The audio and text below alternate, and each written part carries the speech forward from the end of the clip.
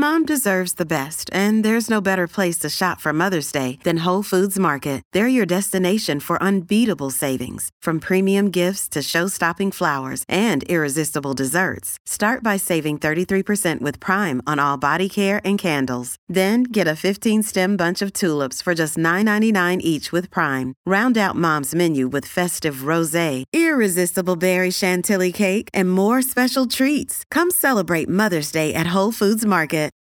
Hi there, it's Kate. I know we're well into September, but I'm keeping the replays rolling just a little longer while I get my act together. This week, I'm resharing episodes on actionable, evidence-based things you can do to protect your brain health now and into the future. Over the last year, I've been working on a book called Reversing Alzheimer's with Dr. Heather Sanderson, who specializes in preventing and even reversing dementia. The book will be out in mid-2024, but you can get a preview this week. I hope you enjoy.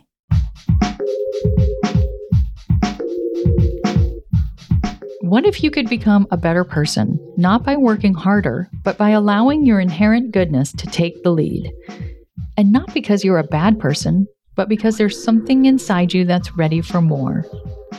How to Be a Better Person gives you one tiny step a day you can take to be the person you want to be. My mission? To help you keep growing. Hey, and welcome to How to Be a Better Person. I'm Kate Hanley, your host and the author of the book, How to Be a Better Person, and I am excited to be talking to you today. Because this week on the podcast, I've been talking about brain health. This is as a result of the fact that I read a survey that says that nearly 2/3 of American adults are concerned about getting dementia. And I also have had the privilege and the honor to be working on a book about reversing and preventing Alzheimer's disease with Dr. Heather Sanderson, who was my guest on Wednesday. And I've gotten so inspired and frankly excited about all the tools that we have to take better care of our brains that I wanted to share it with you. There are so many practical strategies that help protect your brain.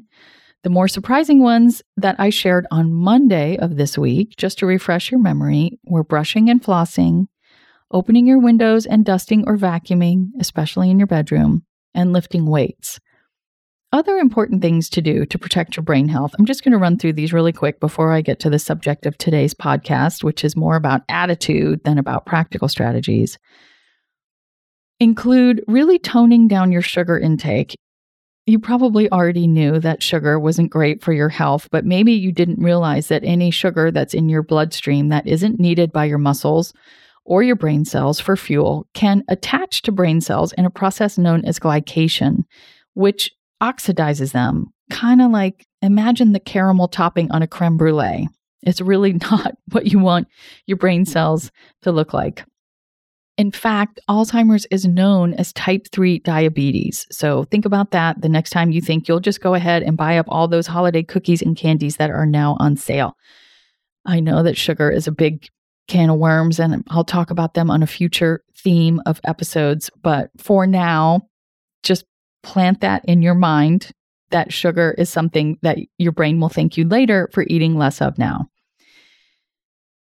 Now that I got that off my chest, today I'm talking about an overall approach to life that helps keep your mind open and your brain sharp now and well into the future. And that attitude is to be a lifelong learner. A lot of people think they can do their beloved crossword or Sudoku and keep their brains strong. But what I've been learning by working on a book with Dr. Sanderson, who was, again, my guest last episode that ran on Wednesday, is that doing what you've always done in terms of activities or hobbies isn't really enough to prevent dementia. They are great. You can still do them. I love the mini crossword. I was into Boggle for a really long time. They are a fun thing to do.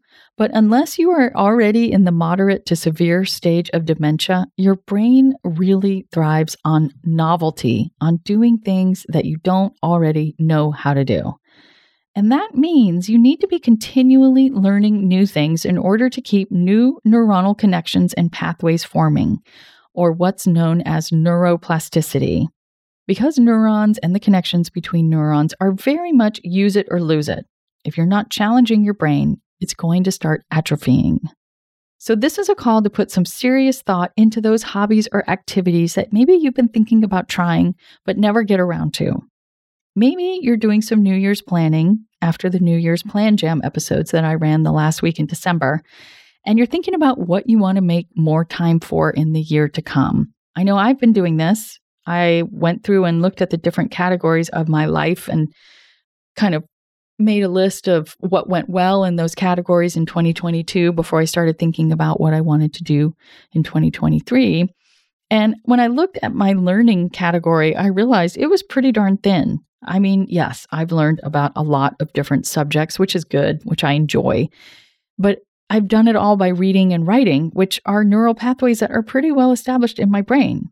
It doesn't mean I shouldn't keep those things up. Of course I'm going to, since they are what I do for a living as well as what I do for fun. But it also was a big sign to me that it was time for me to really try something new. I'll talk more about how to find these new things that can keep your brain sharp and remind you of one of the other attitudes that has been shown to be protective of your brain health right after this break, so stick around. Hey, it's Ryan Reynolds, and I'm here with Keith, co-star of my upcoming film, If, only in theaters May 17th. Do you want to tell people the big news? All right, I'll do it. Sign up now and you'll get unlimited for $15 a month and 6 months of Paramount Plus Essential Plan on us. MintMobile.com/switch. Upfront payment of $45 equivalent to $15 per month. Unlimited over 40 gigabytes per month. Face lower speeds. Videos at 480p. Active Mint customers by 531.24 get 6 months of Paramount Plus Essential Plan. Auto renews after 6 months. Offer ends May 31st, 2024. Separate Paramount Plus registration required. Terms and conditions apply if rated PG. Welcome back. Okay, so what kinds of new things do you need to do to stay sharp over the decades to come? Do you have to sign up for some kind of brain gym? No, although you could. I haven't tried any of them, but if you have, I'd love to hear how you found them. You can email me at kate@katehanley.com. What you could be doing, though, is learning how to do something completely different. Maybe there's a musical instrument that you've never played before that you could start learning how to make music come out of. Or maybe there's a language that's new to you, or a sport, a new style of dancing, or a crafting technique or form of art that you've never tried before. Maybe you've never really been a cook. You could learn how to cook. Any of these things, any of these pursuits that you're trying to do for the first time is like putting Miracle-Gro on your brain. It forces it to develop new neurons and to make new connections. It doesn't necessarily have to be completely, totally brand new. It could also be something that's similar to what you already know how to do, but just different enough. So if you play guitar, you could try drums. If you cook great Italian food, you might start learning how to make Japanese food. If you've always been a tennis player, you could try golf. If you're a needle pointer, try glass blowing. If you do yoga, try Qigong. I think you get what I'm saying here.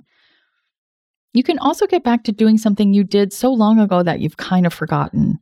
Maybe you used to take piano as a kid, or you studied a language in high school that you never really used, or you had a chess phase a while ago and you are thinking about getting back to it.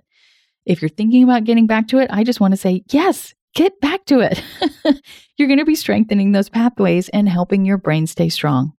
So as I'm still working my way through thinking about what I want to do in the new year, I'm really thinking about this learning category. And it's reinforcing the idea that I had to take some sailing classes. That's not until summer, though. So between now and then, some things I'm considering taking up or pursuing are needlepoint or learning how to play one song on the guitar or ukulele, which are two instruments that we have just collecting toxic dust in our basement.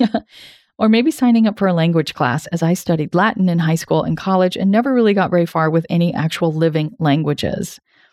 The thing is, I've put stuff like this on my list of things that I wanted to do in years past, but then never really made time for them. I'm hoping that knowing how good it is for my brain will help me devote the time and stick with it through the part where I'm no damn good at it, because that is one thing about learning something new. At first, you're probably going to stink up the place. But if you have an attitude of lifelong learning, then you know that you get excited about what you're going to learn next and how much better you're going to get.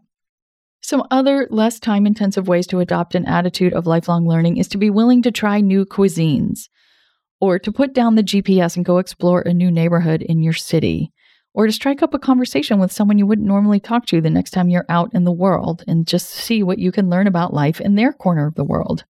You could also try watching a movie in a foreign language and try to pick up some words from the subtitles. You don't necessarily have to sign up for the classes and perfect all the things. You just need to find ways to act on your natural curiosity and give yourself a chance to find something that hooks your attention. It's the same way that we keep introducing kids to different activities until we hopefully find one that sticks. Just remember that you don't have to do this new thing for the rest of your life. You don't have to marry it. You can do it for a while until your attitude of lifelong learning leads you in a new direction. It's not about mastery, it's about novelty. As a bonus, activities really provide a great opportunity, a lot of times, for connection and community. Maybe you could join a knitting bee or a cooking club or a dance class or art class, or maybe even join a band. I have a friend who took up drums at midlife, and then she joined a band, and then she fell in love, and now they are living together. So you just never know where these new pursuits are going to lead you. The other attitude that is helpful for brain health now and into the future is having a positive outlook on aging. Seeing getting older as an elevation rather than a decline, and like the best is yet to come. I shared a whole week of episodes on aging happily back at the end of October, including an episode about how powerful your attitude towards aging is. But I'll give you a highlight here. Yale gerontologist Dr. Becca Levy has followed people for decades in her research, and she has found that those people who have a positive view of getting older can cancel out even the worst genetic risk factors for developing dementia, just from changing the way you think. Pretty amazing, right? So go back and listen to those Aging Happily episodes and be mindful about recognizing the different ways your attitudes about aging might be less than positive. Ageism is a very real thing in our world, and we've all internalized the idea that youth is good and being old is bad. So be prepared to check yourself along the way and seek out examples of people who make you excited for what lies ahead. That's it from me today. I hope you have a great weekend, and I hope you have fun enriching your brain health. How to Be a Better Person's theme song, Left for Deadish, is by Junior85. The episodes are mixed by Sound Advice Strategies. If you liked what you heard in this episode, share it with someone you think would like it too. Your voice matters. Also, How to Be a Better Person has an official newsletter that sends the past 5 episodes and a well-chosen meme to your inbox every weekend. Sign up at beabetterpersonpodcast.com and click on Get Podcast News. I also love to hear from listeners. I mean, I love it. Send me an email by clicking on the Contact Kate button at beabetterpersonpodcast.com, or you can tweet me at Kate W. Hanley, don't forget the W, or find me on Instagram at Kate Hanley Author. I look forward to connecting with you.